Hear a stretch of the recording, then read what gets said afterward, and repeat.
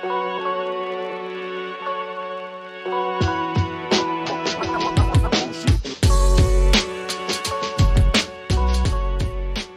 right, so the rapid fire round. The first one is, at what age do you want to retire?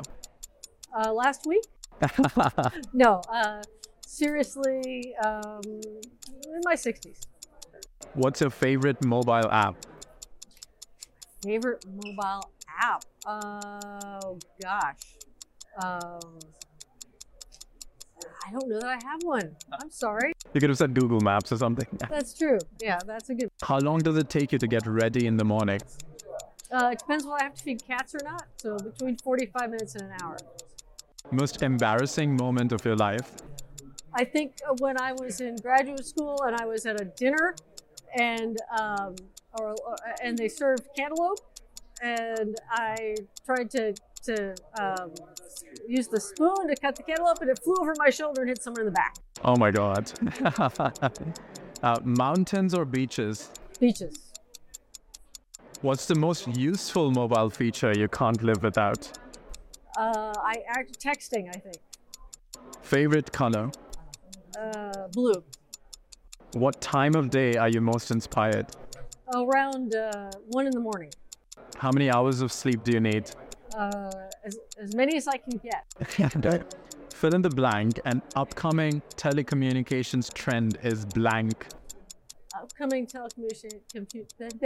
apparently it's blah, blah, blah. An upcoming telecommunications trend is faster and faster. The city in which the best kiss of your life happened? Oh, that's an awesome question. Atlanta. Okay. Pick one, Android or Apple. Apple. The biggest mistake of your career? It was taking a certain job that I won't name. How do you relax? I like to relax by exercising, reading, lots of different things. How many cups of coffee do you drink per day? None. A habit of yours that you hate? That I hate. Habit I hate. Working too late. Which U.S. department would you never work for? Oh, I think I'll pass that one.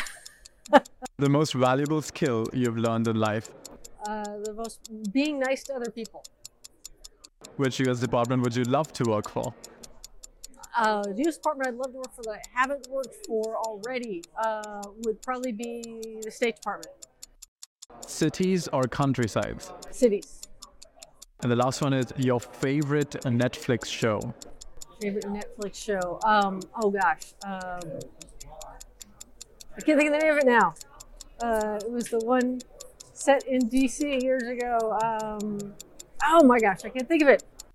That's great footage, though. Yeah, I'm sorry. It was so good, I can't think of the name. All right, so we're going to go on to the longer question. Okay. Which you can answer with as much ease and time as you like. All right, so the first one, how do you ensure that the U.S. Department of Energy's information technology infrastructure is secure against cyber attacks and other forms of digital threats? Well, that's a big problem.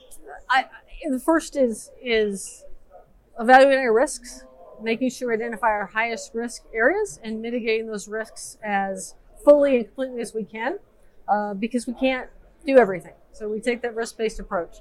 Second is coordinating. So we coordinate among DOE, we coordinate with the interagency, we coordinate with others who have classified information to share, to create an unclassified version of that, bring it to the unclassed level and share that information out.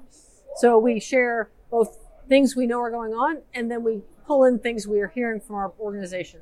So that's the second thing. And then the third one is always being vigilant, right? Always paying attention, training our staff, training our users to always be aware of what's going on. And which one of these is most likely to cause problems first? Well, I think that because we are not able to mitigate every risk, that is the ultimate risk, is that we will have an unmitigated risk that will turn out to be the one that gets us. But we try very, very hard to make sure that we have the ability to respond and recover from that if it does happen. How do you balance the need for innovation and new technology with the necessity of maintaining legacy systems that are critical to the department's mission? So that's fundamentally to a budget problem, right? And it's a budget problem both from the standpoint of money and having enough people to attack the problem. So we try and make sure that we prioritize a percentage of our money to invest in new technologies. And we look at ways that we can reduce the amount of money we're spending on legacy technology without putting ourselves in the position where we're not keeping that sufficiently up to date or secure. But we're going to constantly try and push more funding into the new innovation, because the more innovation we get, the more new stuff we get, the less legacy technology there is. And one of our goals is not to build more legacy technology, to go to the cloud, to use software as a service, to use modular applications, low-code platforms, so that we don't end up with the same kind of legacy that we have now in the future. And how do you prioritize technology investments and ensure that they align with the department's strategic goals? So DOE is really decentralized. So part of the way we prioritize technology investments is pushing that decision-making for investments down into the organization, because each individual part of the organization knows what they need the most. So they're able to select things that best meet their mission. Then one of my jobs is to try and make sure we do as little duplicative work as possible in that process, because with everybody doing what they need to meet their mission, it's easy to buy the same thing over and over again. And so then we work on things like providing enterprise agreements and platforms and solutions so that when we identify the same need across the board, we can share that capability.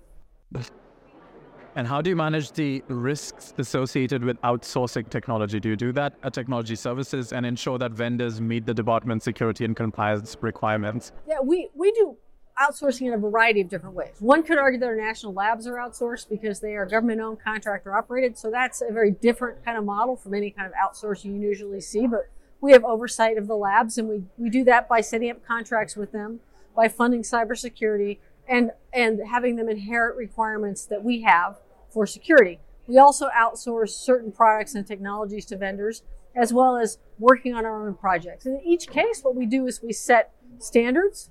We make those standards clear to our vendors, and we hold them contractually responsible for meeting those standards. And what have you brought from your previous roles at all the being the CIO of all the big companies that you worked to the U.S. Department of Energy?